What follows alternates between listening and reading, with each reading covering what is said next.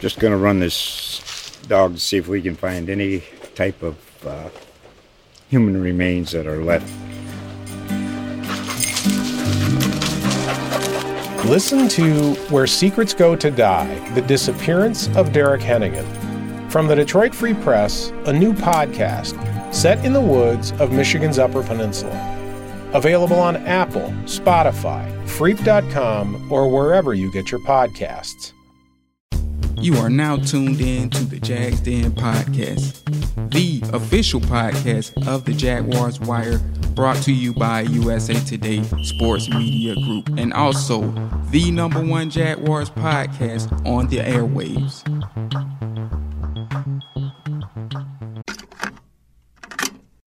True crime lovers are always looking for new and engaging content.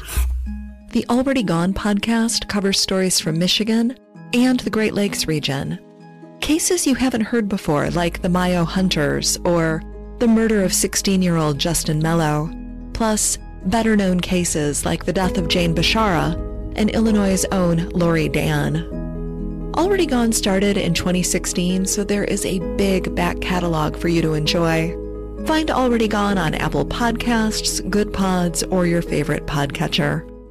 Yo, what's up, everybody? Welcome back to the Jags Den Podcast with a very, very special episode because Jay and I are actually face-to-face right here in the same studio, and we're able to play off each other's emotions and talk about the mess that it was today here in London. So, of course, I'm your host, Phil Smith, a.k.a. Phil the Filipino, and joined with our fearless leader, Jay. How you doing today? We've had a whole day now to pretty much, just reflect on the game, and, how you doing? I'm still mad about it, to be honest with you. Yeah, so I did our post-game analysis or instant analysis after it, and we got some more posts coming up on, the aftermath of the game, our thoughts on the game, and, of course, we are recording this podcast as well. So hopefully before 12 o'clock, we'll have about 2 to 3 more pieces of content up for everybody to look into and listen to in this case, and view our frustrations, if you will. Yeah, so Jay and I are kind of, he was in town for Florida, Georgia, so we wanted to make sure we took the opportunity to get together and record for you guys. And before we get started, of course, make sure that you're checking us out on jaguarswire.usatoday.com. You can find the site at Jags Den Podcast, on Twitter at the Jaguars Wire. You can find Jay at sportsgrind_Don, myself at Phil the Filipino, FILIPINO, and our other partner in crime, Jacob, at _J Della. Of course, make sure you can find this podcast pretty much wherever you listen to your podcast. Apple Podcast, Stitcher, TuneIn, iHeartRadio, Spotify, and of course that Audio Boom Network via USA Today. So really appreciative of Go that. Dogs, by the way. I wanted to say that when you mentioned the Georgia-Florida game, and that is how it is supposed to be said, Georgia-Florida game. Despite what some other people may think. I was a unbiased participant in yesterday's festivities, as I am every year, and I was wearing my Texas Longhorn gear, loud and proud, and many people were asking me if I was lost, and I usually am. So, yeah, that's usually how it goes. But, yeah, guys, so hopefully if you partook in this weekend's festivities, everybody is safe, and we hope you had a good weekend. But we are here to talk about the Jaguars. They go out to London where they normally play pretty well, but that was not the case, unfortunately.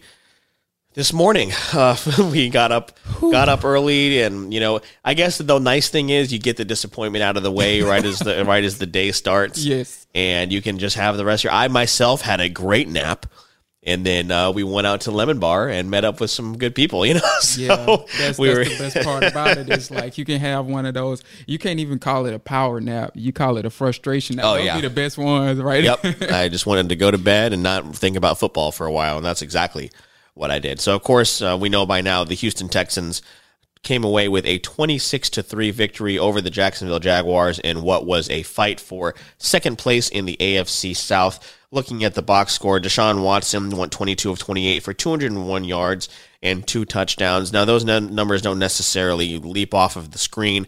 However, he was just all over the place all game, and Jacksonville was unable to contain him and keep him in the pocket. He was able to make plays. A lot of things that we've seen Minshew do over this run, just getting out of the pocket and creating. he was able to do that. Carlos Hyde, again, just the angriest runner against Jacksonville. 19 carries, 160 yards, and should have had a touchdown, but we'll talk about that a little bit later.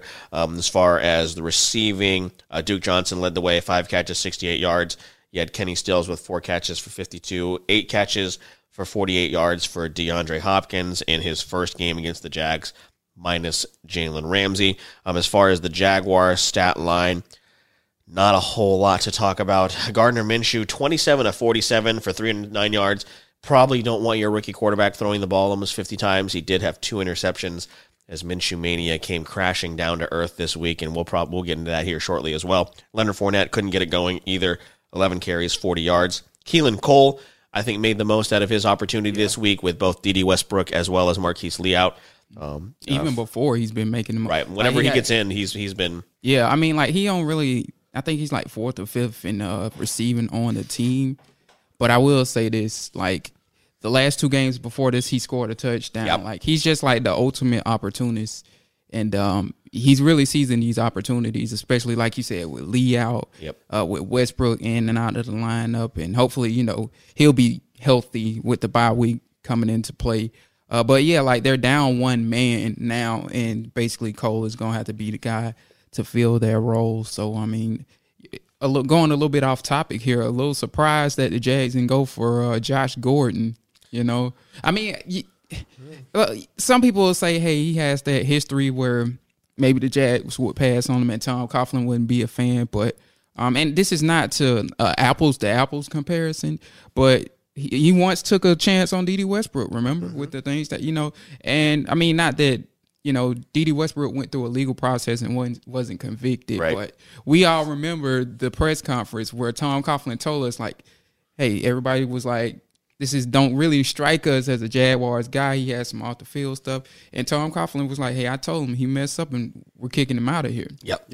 When I talked to him in our first, phone-to-phone conversation before coming here to Jacksonville. So, and he's been pretty much a good citizen, and we haven't heard really anything out of him. And I think, brand too, and I think we really saw the effect of having him out of the lineup today for sure, and that manifested itself, and we'll get into that.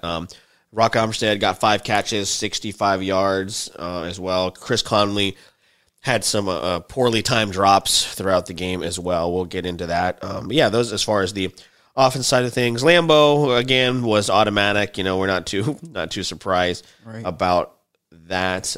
Defensively, nothing really standing out. Calais Campbell did have a sack, and yet again another egregious penalty called by the NFL officials that I'm sure we'll discuss here, because there was a lot of reaction around the league on Twitter when that happened as well. But yeah, that is the box score there. So Jay, just hearing those numbers, we touched on it a little bit as I was going over it, but what really, stands out here in terms of the box score? Yeah, well, I was looking at the scoring pattern in which because we didn't do a lot of scoring, obviously, but the way that the Texans scored. And this one, I can honestly say, and I had this conversation with Staj, shout out to Staj, I can honestly say that I don't think this one falls on the defense when you look at, despite the score being 3-26 and looking at that deficit with your eyes on paper, you would think like the defense just gave up this asinine amount of points, but they really held their own in the game until until the second half, the wheels started to fall off. But like, you can't really place the blame on them because they held their own for as long as they could.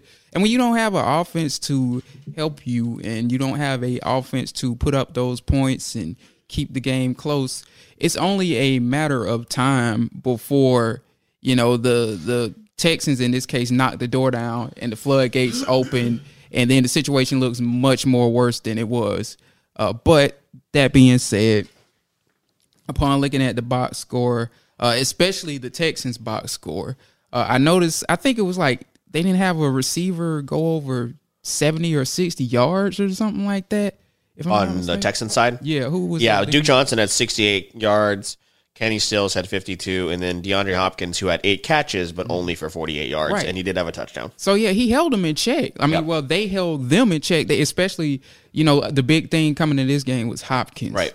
And I was wondering how that was going to play out with Ramsey not here. Right. And so to our surprise, well, at least me, I can't speak for everybody else, they let Boye trail him for the most part. And we know Todd Wash don't really do that. Aside from when he had Jalen Ramsey, they don't really trail receivers like that. But it worked in their defense. I mean, yeah, sure, he got a touchdown, but the game was kind of out of hand by that point anyway. But, for the most part, Boye and the passing defense did their part. Yeah, they let Deshaun Watson get off some passes that he shouldn't have got off, but he's an MVP caliber player. That's just going to happen. So like when I look at the box score, one thing about it is I definitely can't blame the defense for this. It was just the lack of efficiency from the offense. Gardner had a bad day. I know it was when I was really tuned into it because I was writing through some of it, but I was really tuned into the game. He had 3 straight series with a turnover. Yeah. That doesn't help. Even though, again, like the game was kind of out of reach at that point, but they just kind of amplified it, if you will. Yep. So that didn't help. We didn't have a receiver. Again, you just did. You said Keelan Cole was our top receiver. 5 catches, 80 yards for Keelan Cole. No receiver really above him in the receiving statistics, so that didn't help. But yeah, and another thing too, real quick, is like John DeFilippo's game plan kind of shocked me too. I guess we can get into that later, but they were minus 3 of their top secondary members, like starters, right? And like it surprised me that we didn't really attack those guys. Yeah, like that really shocked me. So really, what I said all of that to say this: the receiver stats on our end should have looked significantly better than they did. You know what I'm saying? But nonetheless, the wheels fell off. Leonard Fournette wasn't really able to get going. That's another thing. If you notice the trend, go back and look at week 2 when we lost to the Texans. Then Fournette was held at under 50 yards. He didn't necessarily get a lot of carries this time, but with the carries he's got or he received in this game, he wasn't effective with them, and they moved away from him, if you will. So that didn't help. And that's how you get the box score results that we are looking at right now in a nutshell. And he was coming into the game, I believe, with 6 straight games of 100 yards plus from scrimmage, I believe. So that came to an end here this week as well. It was really frustrating to not see Leonard be able to get going. He did have 5 catches for 32 yards, but again, nothing really, not able to really get anything going. And I know, Jay, it's frustrating watching. I feel like you probably feel the same way too. It's frustrating watching these games, seeing Leonard Fournette struggle while Deshaun Watson continues to ball out. It's just and. Yeah, it's frustrating. And, at least we probably don't feel as bad as the Bears feel. So, ooh, boy. At least we don't feel that bad. So, Jazz fans, when you get on your knees tonight, be thankful that, sure, we didn't get the franchise quarterback. But at least we didn't get Mitchell Trubisky, which was just now the Bears. We actually know exactly how the Bears feel because that's the 2017 Jags, man. They've got this great defense, and they got a quarterback that can't move the football other than with his legs. So.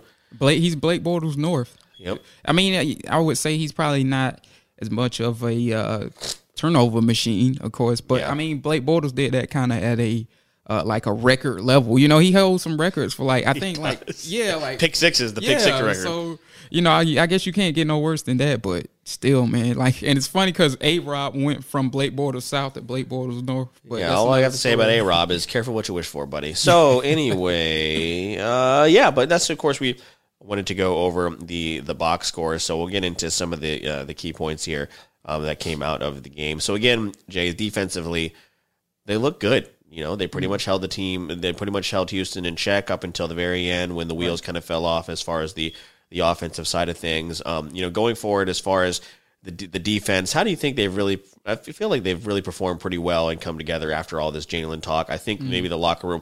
I think as that situation went on, the locker room really just became more and more together, united as a team, as this whole Jalen thing kind of planned out. So played out. Defensively, how do you feel in the locker room when it feels like we're going through this all over again, where you don't have an offense now that can keep up, even though your defense is doing everything? Like, what do you do at this point? Yeah, it's me and you talked about this earlier. Like the days that the defense shows up, the offense don't show up, and the days that the offense shows up, the defense don't show up. It's just that inconsistency there. And in the defense's case now, we gripe about Todd Wash, and I'm still guilty of this myself. I still think Todd Wash should be fired next year personally, because again, like I've said this on I think it was the Jets podcast that I was on recently. He used a little too much zone for me. But now I can kind of understand it now because Jalen Ramsey's gone. And you don't want to put Trey Herndon in those type of situations. He got bowled over in the end of the game, too. Yeah, He got it. by the way. So, yeah, I can understand it. But, yeah, ever since that game against the Carolina Panthers, they've really tightened down. They've been better against the run. Now, granted, like, again, going back to the wheels falling off type of thing, in the second half, they let Hyde get – I think it was Hyde or it might have been another running back, but they let him bust off I guess it was like 40, 30 yards or something like that. I forgot who that was. But aside from that, like really, the running backs weren't really necessarily getting out of hand until that point. Yeah. You know what I'm saying? So that was the point of emphasis where they needed to improve at was against the run. They've done that. The pass rush was getting home to Watson, but they just couldn't bring him down, and he was making MVP caliber plays. I think the only gripe now that we have against the defense is they don't make enough impact plays in the sense that the 2017 team did. That team Turnovers aren't there. They were like they come in waves, though. You know what I mean? Right. Like, but they were like +9 in 2017 or +10 in turnovers, and a lot of those were impactful turnovers. A lot of them were like Telvin Smith falling on the ball against I think it was the Cleveland Browns in the end zone, or AJ Boye taking one back for a pick six, or this defensive back taking one back for a pick six. So now we really don't have that, and granted the defense isn't that experienced like that defense was in 2017. But I think like when the offense lacks the consistency and has the day that our offense had today, the time is heightened for those type of plays from the defense. That's when you look at the defense and say we need those type of plays from you, and when it's not necessarily fair, because at the end of the day, I think it was in 3 quarters in they held them to 16 points. Yep. So there was that point where it's 16-3, and the offense is not. When you're thinking, defense is going to have to score here. We're going to have to get a scoop fumble or a pick six. That's how it's going to have to go. And then you get to halftime. What they had 10 points. 9. The Texans 9 points. They missed the extra point. Somebody blocked. They shout out Dewey Wingard, Andrew Wingard, but he called himself Dewey. But he blocked one. And man, the defense, like I say, for the most part, they held on as long as they could. I can't really put this one on them. It was reminiscent of that Chiefs game last year, where they just did whatever they did what they could up until, the offense just couldn't keep up, and it's right. I'm assuming I can assume it's very frustrating if you're on that defensive side of the football. Yeah, and going back to what we were saying about the offense, man, like I got to really look at it and analyze it again, but they didn't attack those defensive backs in the manner that I would have. They got like. I don't even Jaleel Adai playing safety for Tashawn Gibson back there. They got like they're really, I guess you could say, their third string cornerback in there because Lonnie Johnson got injured last week. Jonathan Joseph got injured today, but I think he came back. Yeah. Okay, but he got injured today, and he got an interception later too. It's another corner atop the depth chart that was injured that they left home. So. When you're looking at that kind of a situation on the perimeter, man, it's like you got to make those plays. And, Gardner kind of played into that. Yeah. I guess I can definitely say that. Yeah, and that's a good segue of what I was going to talk about here next as far as Gardner Minshew. He easily had his worst game since being a starter here. And you could – and Jay, we were talking about this before we started recording. You could tell it affected him. He was pretty upset. And that's one thing I think why this fan base has really – latched onto him is they know he cares. Right. I think there were points in Blake Bortles' regime where in his run here where we felt like he didn't really care. Right. He didn't really show it on his face. He didn't really show it. Yeah, so he didn't show it in his face. He didn't show it in his post-game interviews, things like that. And I think it's nice to have a guy who genuinely does care. And I think he also knew in his head, this is probably it for me, at least for the time being, because Nick Foles is set to come back after the bye. So, Jay, after his performance, does going back to Nick Foles make that decision pretty much that much easier for the team? Well, first I'll say this on Bortles. I don't want to say he didn't. I mean, and again, you did say, and I did say that some people felt like he didn't care. And I want to be careful about that because I do feel like Blake Bortles cared. I can recall him being upset. I think it was a preseason game like a year or two ago. Him being upset to the point that he performed so poorly in the preseason that it would affect him being a starter. Yeah, there was a legitimate before the 2017 year. There was an open competition, and he between him and walked Henning. out of the locker room because he was very upset, if you will. Well, I mean, I would think he was very upset with his performance, and I guess he saw the writing on the wall. Walked out of the locker room, didn't do any interviews with the media, this, that, and the other. And it was like, of course, in today's day and age, everybody on Twitter, the guys inside of the locker room, Blake Bortles just walked out of the locker room with no interview. But in his credit, he came back, which, again, that was uncharacteristic of him to walk out. He always at least says something. Right. He came back, got himself together, gave an interview, and I want to give him kudos to that. And to me, that did show that he does care about the game, as opposed to, some people, like you said, there's people out there who didn't think that Blake Bortles cared about the game. I kind of beg to differ on that, and I'm his harshest critic.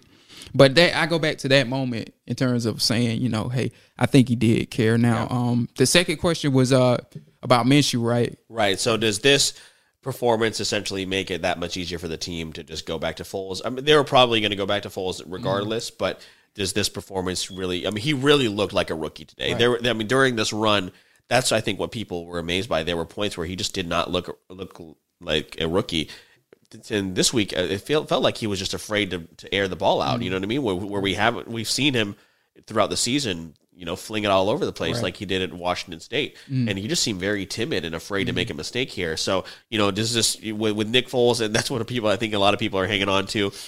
Hey, we're 4-5 going into this final stretch. We got Nick Foles. This is Nick Foles' time. You know what I mean? So, what do you think as far as the quarterback position this means going forward?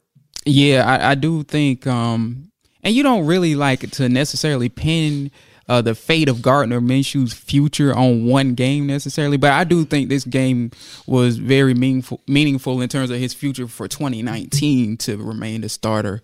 And yeah, I think they'll definitely be going back to Nick Foles, no questions asked. But coming into the game, I thought they would do it anyway. Regardless, I mean, I almost feel like the only way they would keep Gardner Minshew as the starting quarterback if he just straight up just 43-0 the Houston Texans.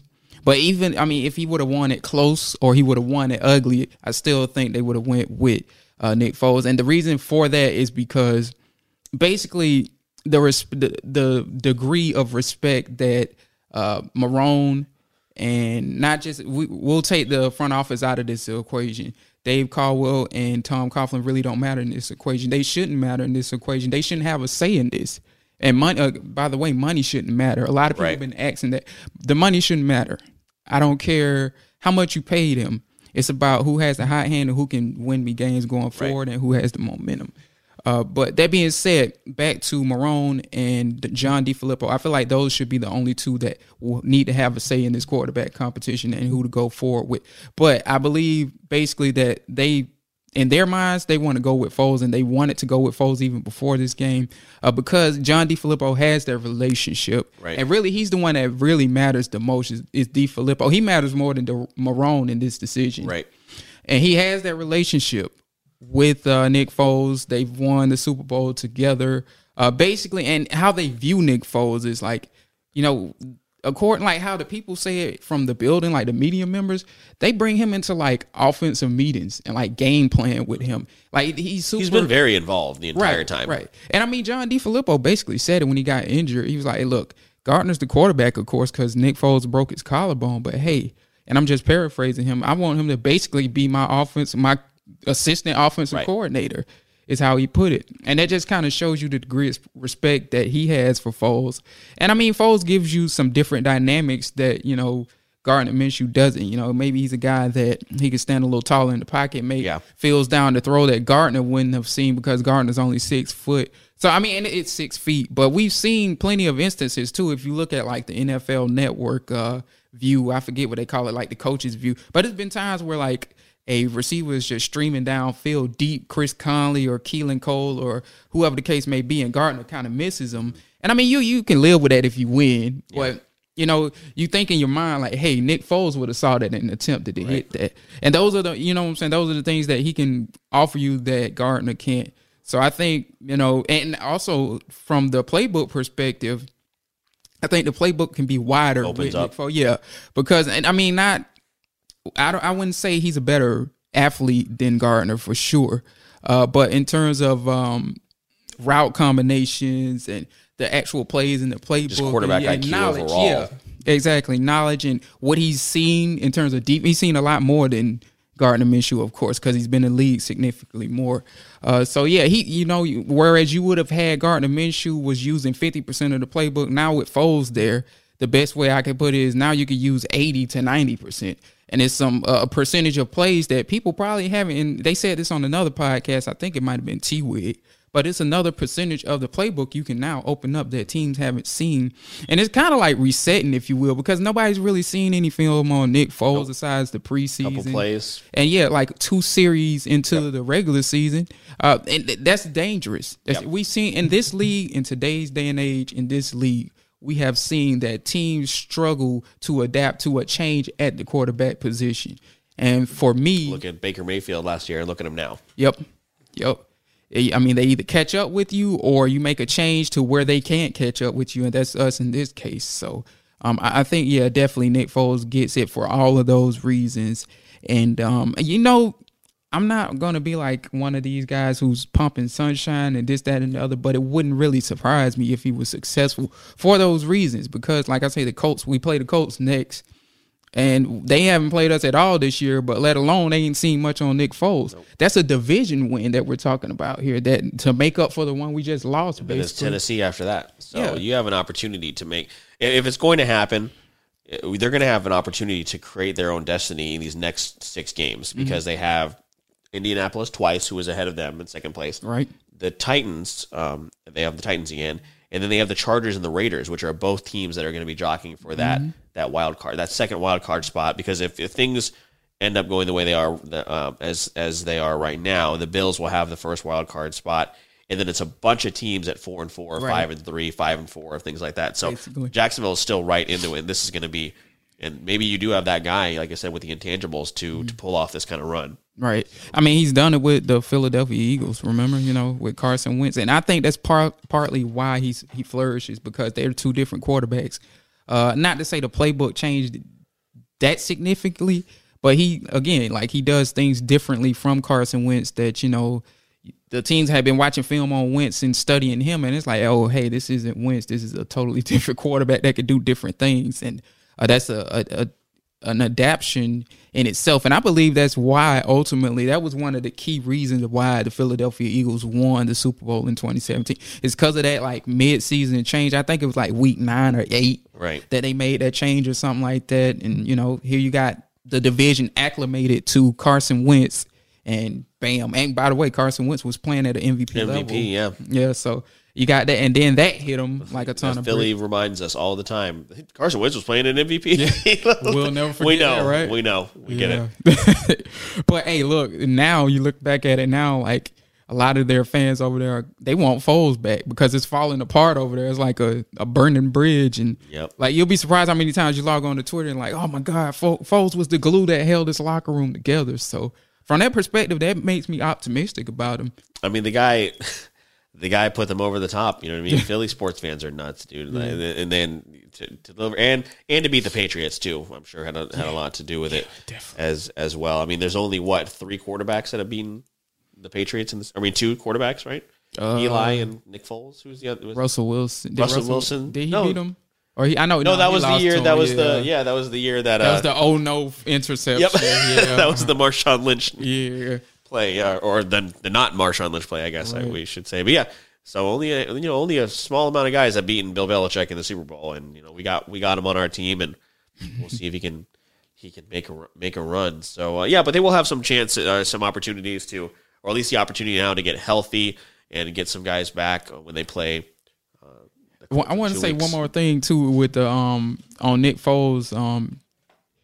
Kind of bringing a new perspective on the playbook and kind of being a adjustment for our teams in the in the future that we're going to play.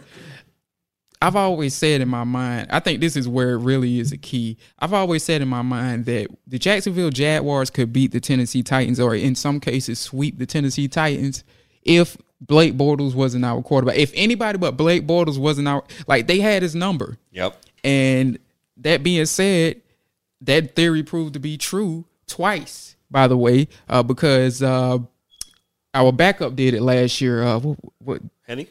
No. Oh, no. Kessler. What? No, did Kessler beat them? No, he lost to him. But Gardner Minshew did. Yep. Gardner Minshew did. So it looked good doing it too. Yeah, because they had Blake Bortles' number, and this is a totally different quarterback. They got to deal with that change again. This is like the third Jaguar quarterback they've had to face in the last 3 minutes. Yeah. It was Kessler, Minshew, and now it's Foles. Like, you can't tell me like that that we can't catch them by surprise with some things. But hey, that's just me. Well, at this point, it's probably you're gonna have to get a wild card spot because you're not gonna win the division. You got 2 losses against the Texans.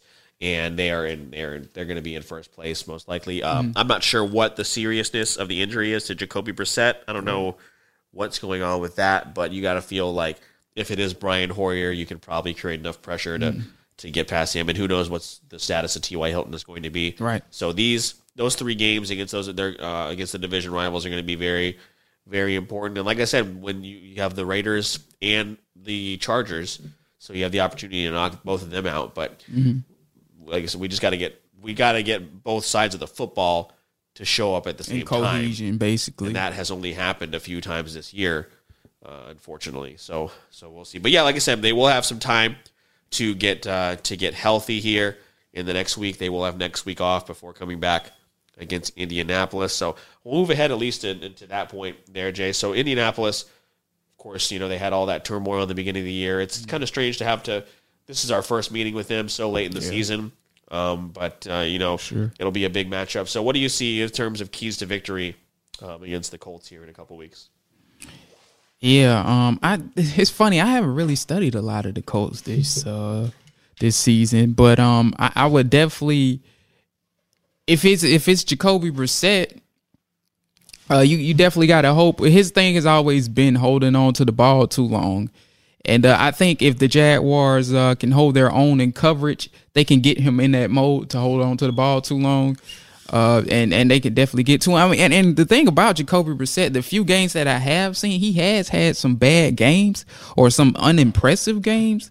I would definitely rather go against him much more than Andrew Luck.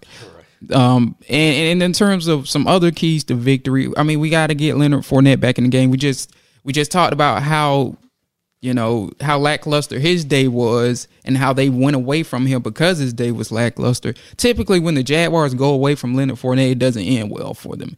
Going back to the Blake Bortles days, that you can apply that as well for Gardner Minshew. We probably can apply that for Nick Foles as well. So they got to get him going. I'm just glad that he's healthy at this point of the season, by the way, because he's kind of struggled in the past to be healthy at this point of the season. He's been very healthy, predominantly healthy. Knock on wood that it stays that way. But they got to get him going. They got to get DJ Chark going again. That's the main reason they lost this game. They couldn't get their top receiver going. And it was crazy because, again, he was going against some backup guys. Now, Jonathan Joseph was out there. But, he's got to get going. And I think he can get going because D.D. Westbrook will be back. That'll help open up some things. They move D.D. around the formation. He could do anything, really. He could play slide, inside, outside, whatever the case may be. So that helps. And yeah, I really do think that it does help that we get that week of rest to prepare for them. We get everybody back healthy. That should help the offense to get back on track. It's just a matter of will they be consistent after that, or will they show up against the Colts and be consistent after that? And then you also got to worry about the defense having a clunker too, because they've been known to do it here and there as well. So I think that's what they got to do on offense. And I think if they play their game defensively, I think they'll be all right if they just stick to what they've stuck to already. And keep Hilton in check. Again, we don't know the status of him too. That can significantly help, by the way. So I guess we'll see. I mean, I would say I'm not. This game against the Texans, in the back of my mind, I feel like we would lose. Now, this went against the Colts. I don't want to say I'm optimistic because of the injuries or whatever, but I feel more comfortable with this game than I do with the Texas game, because I just think like the Texans and Titans, like it's just you get this eerie feeling about playing them. I think with the Colts, I think we might just be all right, but we'll see. Yeah, of course. You know, a team. This division is. It's very similar in to my other team's division as far as the NFC East. You know what I mean? Yeah. These everyone just beats up on each other, man, all season, and then somebody goes 10-6 or 9-7 and wins the division. So I'll just ask you straight up, Eric. I'll just ask you straight up, Jay. Wrong podcast. I know. Wrong podcast. Shout out to the Wait For It podcast. Right. But I'll just ask you straight up here, Jay. I mean, is this team a playoff caliber team? I don't think so. I don't think so either. And I think that's the frustrating part. Yeah. Is we're not bad enough, and I've said this before, to be 2-14, Straight to be mediocrity. 1-15. Right. But we're also not good enough to go 10-6 and make a playoff run. You know what I mean? It's just and they're going to pick somewhere between 15 and 20, and both of those picks might be somewhere around 15 and 20 when it comes to the Rams as well, because we don't know what's going to happen with them as far as where their seating is going to be, or if they even make the playoffs. So, I mean, what do you do? Because I think. Remember the the Garrard, Mike Thomas era, you know what I mean? Yeah. And Eugene Dillard. Monroe, Jared Dillard, because those teams were bad, but they were like 6-10 bad, and that's not going to get you. Unfortunately, in those drafts, we were picking 9 through 12 or something like that, and unfortunately, that's not that guy. And still getting the wrong people. Still picking the wrong guy. Getting some small guy from Appalachian State. Or Tyson Alualu, and I don't even want to get into that. So, I mean, what should Jaguars want to see really out of, I mean, is it because we got, that little run out of Minshew, but now we're probably going to get Foles. What do you think fans probably want to see down this stretch, at least to give us some kind of, hope going into next season? Because otherwise, I don't know how much longer they're going to be able to just sit here at 6-10 to 8-8. You know what I mean? Right. That's the kind of team we have. Yeah, I think you hit it on the head. I mean, like for me, I either want them to go to the playoffs, which again, I don't think they're a playoff caliber team. We clearly just said that. I either want them to go to the playoffs or be a 8-8 team. And I mean, I would hope that if they're 8-8, that's enough to clean out the house. But the reason I want them to go to 8-8 or be 8-8 is because I want the job if they fire the people in the front office, and if they also fire Doug Marrone, I want the job to be appealing. You know what I'm saying? I don't want it to appear as this is the Miami Dolphins or whatever the case may be, because then, I mean, you see my personal theory. You can get somebody like Mike Tomlin, although, like it's people out there, if Mike Tomlin's fired, by the way, he might not be, but they found their way to 500. their way back into it, yeah.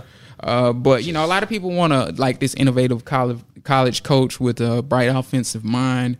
I guess, like, for me to jump on that wagon, and I very well could later down the road. I want to see how like Cliff Kingsbury do this year. At first, he wasn't in the beginning. He wasn't overly impressive. I was kind of like, he's meh. But they're hanging in there. They're better than I thought they were. 3-5-1 is better than I thought they were going to be at this point, for sure. Right. So I want to monitor that situation a little bit more before I jump on this. Hey, let's get who was, I think Matt Raul was one that they were throwing out there, formerly a Temple. I don't know where he is now, but or a Lincoln Riley. I doubt Lincoln. Like I don't get that Cowboys job, I think. Yeah. By the way, I don't think Lincoln Riley is, if he's leaving Oklahoma, I think it's for something like that. Yeah. For that, or like, people throw Urban Meyer out there, who I'm not a... Well, Urban Meyer is apparently USC's top target. Really? They're gonna throw a lot of money at him. Wow. Yeah, well, good luck trying to outbid UFC. I ain't a fan of Urban anyway, but I'm just saying that's a name. Yeah, that's a name that people... But hey, if you get a championship out of it, I guess you throw the money out there. Right. I mean, right. Shoot. So, as critical as a lot of us are of him, he's a winner. I mean... Yeah. Oh yeah, you can't deny winning. So, yeah. So yeah, that's what I'm hoping for in terms. Does 8-8, is that enough to get Marrone fired? It should be. It should. But would it be?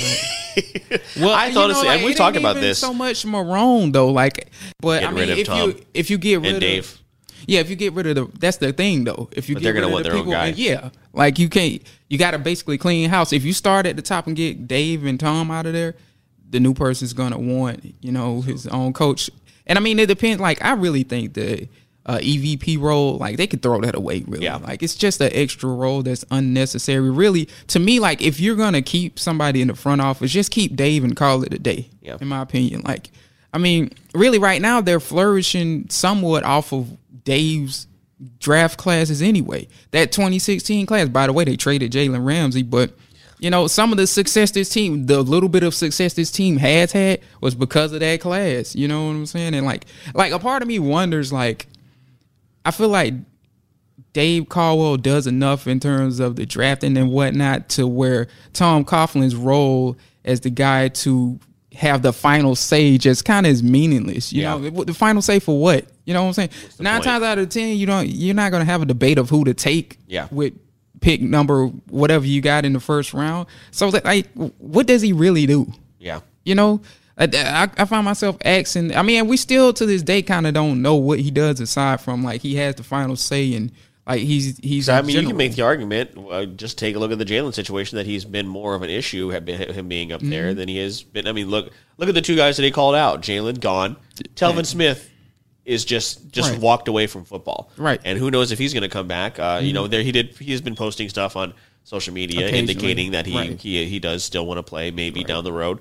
But I think I mean you can see it on the field. Not having Telvin around has been and in the locker room for sure. Yeah, like with the linebacker position too. Like I think you need that veteran out there because it's so easy to get misplaced. Like Miles Jack till this day is still getting misplaced. Yep. You know what I'm saying? In certain situations, and it helps too. But I think it's a trickle effect. When your main guy at the linebacker position is out of place and doing some of the wrong things, that means the other ones are. Yeah, exactly. That's how. And up until last week, the argument could have been made that Miles had not earned that extension. Yeah, like the last 2 or 3 weeks, he's been solid. Yeah. But before, I definitely, I said that in another podcast or on a Q&A. Yeah, and then I mean, my thing my thing about that was always when you look at that trio, him, Ramsey, and Yannick. Most front offices would definitely not pay the linebacker first. Right. You know what I'm saying? Like, and I understand, like, there was some things about Jalen that they didn't like. Okay, so why you haven't paid Yannick before you pay? You know what I'm saying? Pay Jan. What's the excuse for him? Like, the man's out there literally, Calais Campbell said this last month or month before, like, he literally playing on one leg, and he's getting healthier now. But the hamstring injury that held him out, I'm assuming the hamstring injury that held him out against the Houston Texans week 2, he played on one leg after that. Like, and Doug Marrone even said it too, that he's been playing through some things. And Doug Marrone said it week 2 that Yannick Ngakoue was very upset with the fact that the doctors wouldn't let him play, that he wasn't. Like, that's just the total opposite of, I guess you could say in some ways, the total opposite of Jalen Ramsey. Want to put his body on the line, not making a lot of money. This, that, and the other. Why is this man not paid? Because, like, that's what I don't understand about Tom Coughlin is, the things that you came into this organization preaching and the things that people tie your name to, he's been the exact opposite. Yep. You want somebody who wants to play for this team. Yannick wants to play for the Jacksonville Jaguars. You want somebody who is available, that's not always injured. Yannick Ngakoue has not missed any games but the one I just mentioned. He's been available in every game. You want somebody who's going to be productive. He had 30 sacks in 3 years. And I don't know the statistics behind it, but that's got to be like one of the most efficient, sack artists since coming into the league. Yep. So why does this man not have his money? And some people say, I think I heard Dan Hickens say this. He said that this is coming straight from the top, the option to not pay Yannick. And when he said straight to the top, I went to thinking like maybe it's Shad Khan. And Shad Khan did come out and say this week that he wants Yannick to be part of the. But we think we gave him a good deal. So maybe that's the hold up here. But I mean, I think at the end of the day, with Jalen Ramsey gone, Yannick's gonna get paid now. Right. Like you can't lose both of them. You cannot let that guy go after you've already lost another generational guy. Right. And I can't remember who it was. It might have been Chris Long, the now retired defensive end from the Eagles, and he was on Go Look and Wingo maybe a few weeks ago, and I'm not 100% sure. I know it was a top end retired defensive end that was talking about it, and he put Jan in his top 5 defensive ends in the league. And you look at the talent at defensive end in this league right now, it's off the charts. It's the best it's been in a long time. Yeah. And Jan is one of those guys, man. And it just baffles me that we haven't rewarded him. And the good thing is he's kept his head down and just played. Thank God he hasn't gotten disgruntled because he could. I would if he came out tomorrow and been like, I'm not playing. You know what I mean? Right. You better pay me. You know, or I'm going to get out of here. You know, I wouldn't blame him at all because he deserves his money.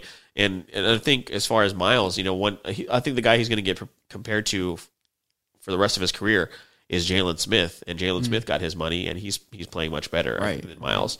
So it's tough to go out there and see him struggle. Yeah, and with Yannick, by the way, he's also playing better in some categories that people don't pay attention to, like that go under the radar that you have to watch film. And like he's making the heady plays to turn a running back upfield, or he's making these better plays against it. And that was the knock on him too. Like if you look at Austin Lane and Brett Martineau, they do these breakdowns or whatever, film breakdowns, and you know they show the things that go under the radar with Jan.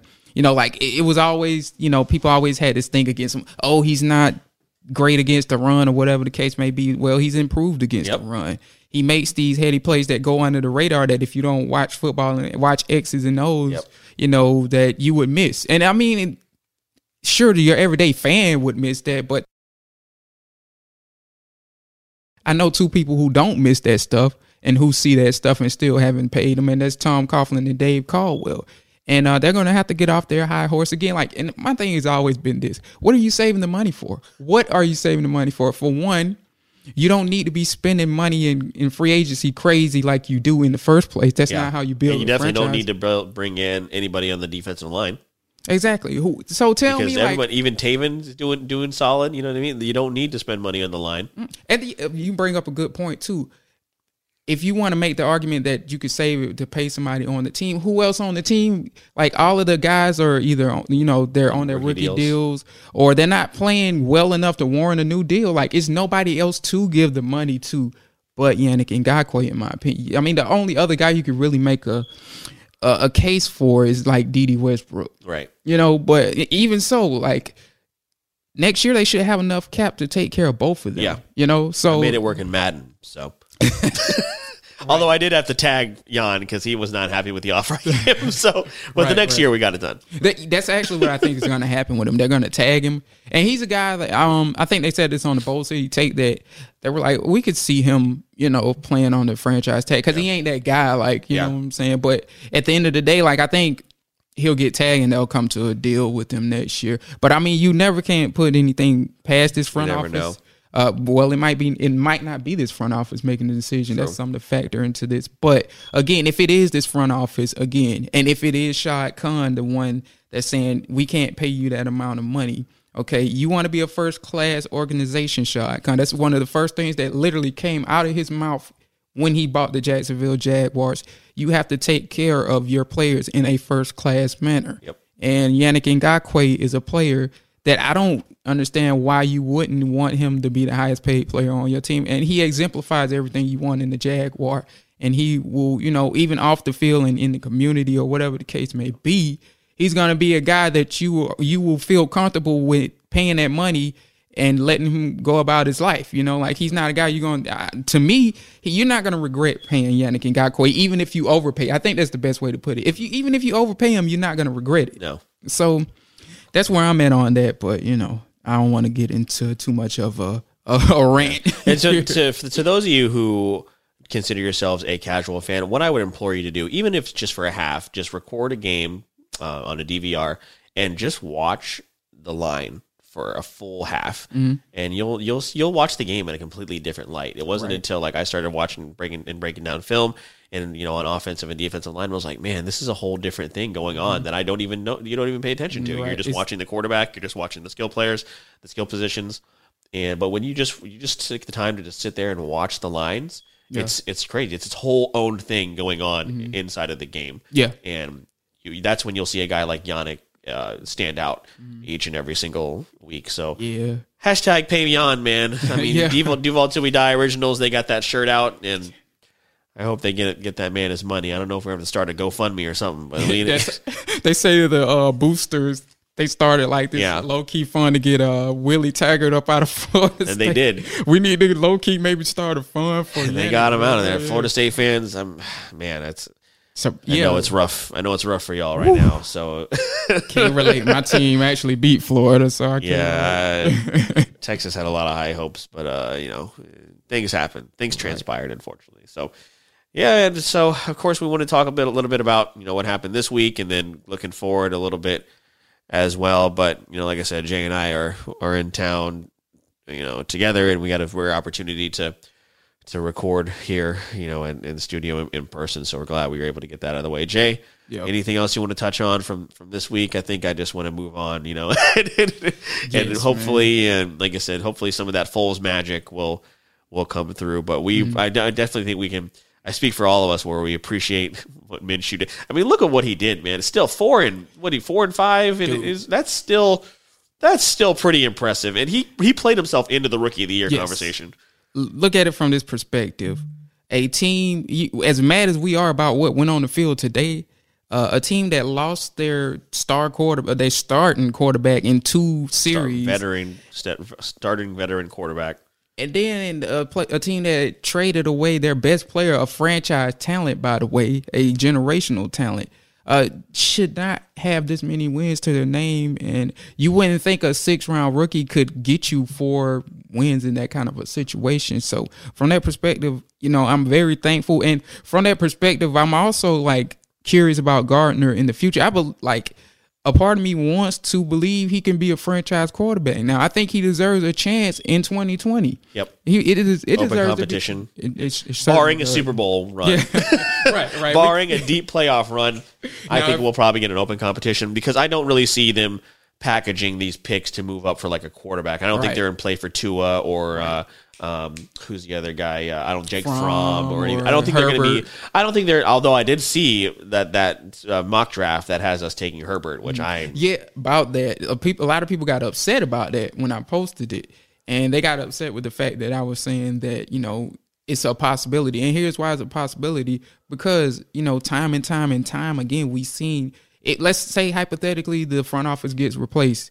Tom Coughlin and Dave Caldwell is out of there. Time and time again, we have seen these new front offices want their own quarterback. And you can't blame them. Dave Caldwell didn't hold on to Blaine Gabbert, did he? You know what I'm saying? Albeit now Blaine Gabbert didn't play as good as Gardner Minshew has, but he didn't beat Blake Bortles though. That was my thing is this, my thing about another front office wanting to keep Minshew as their quarterback is look no further than this year's draft. Why was he so passed on? Why did all of these organizations let him fall to the 6th round? If the Jacksonville Jaguars thought so highly of him, by the way, for the people that want to give Tom Coughlin credit, why didn't they take him in the 3rd round or trade up to, what I'm saying?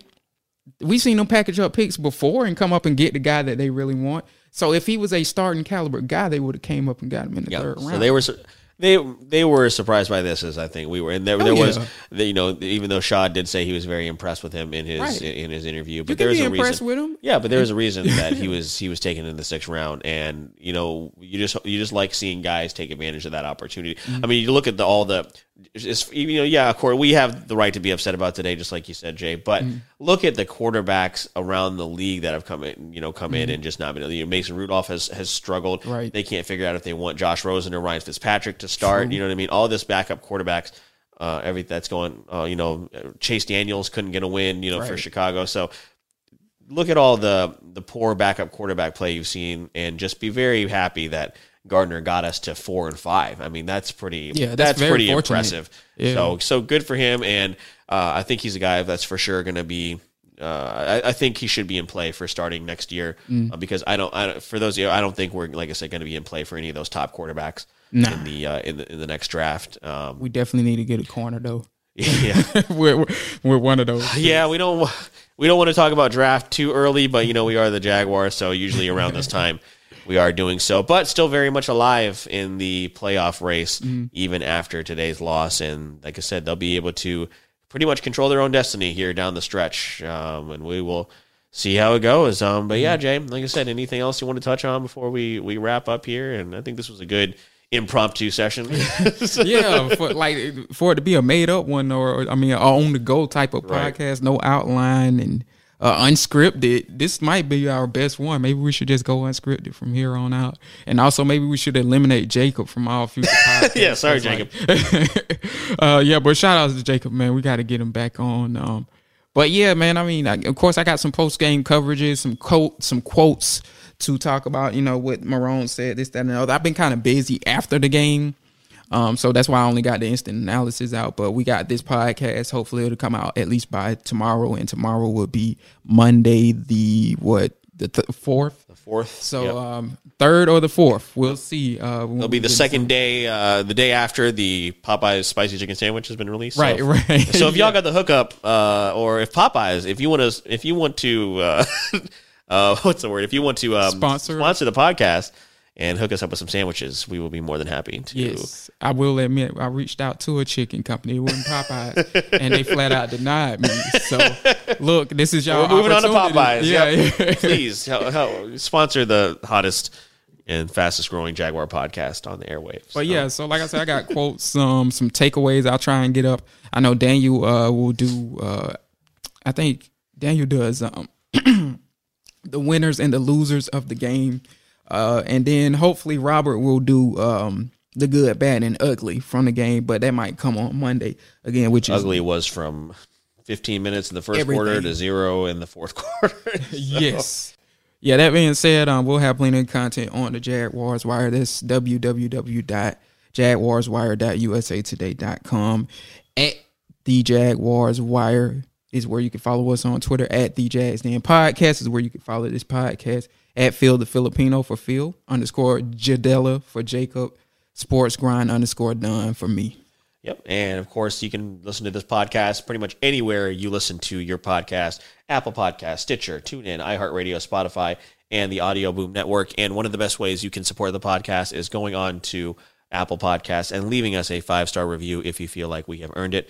We would really appreciate that. So yeah, that's pretty much it for us this week, guys. Hope you enjoy the content. We really appreciate all your support thus far. We will see you next time. Go Jaguars. And remember, #pay Jan. Pay that man. Give him his money. Give him his money.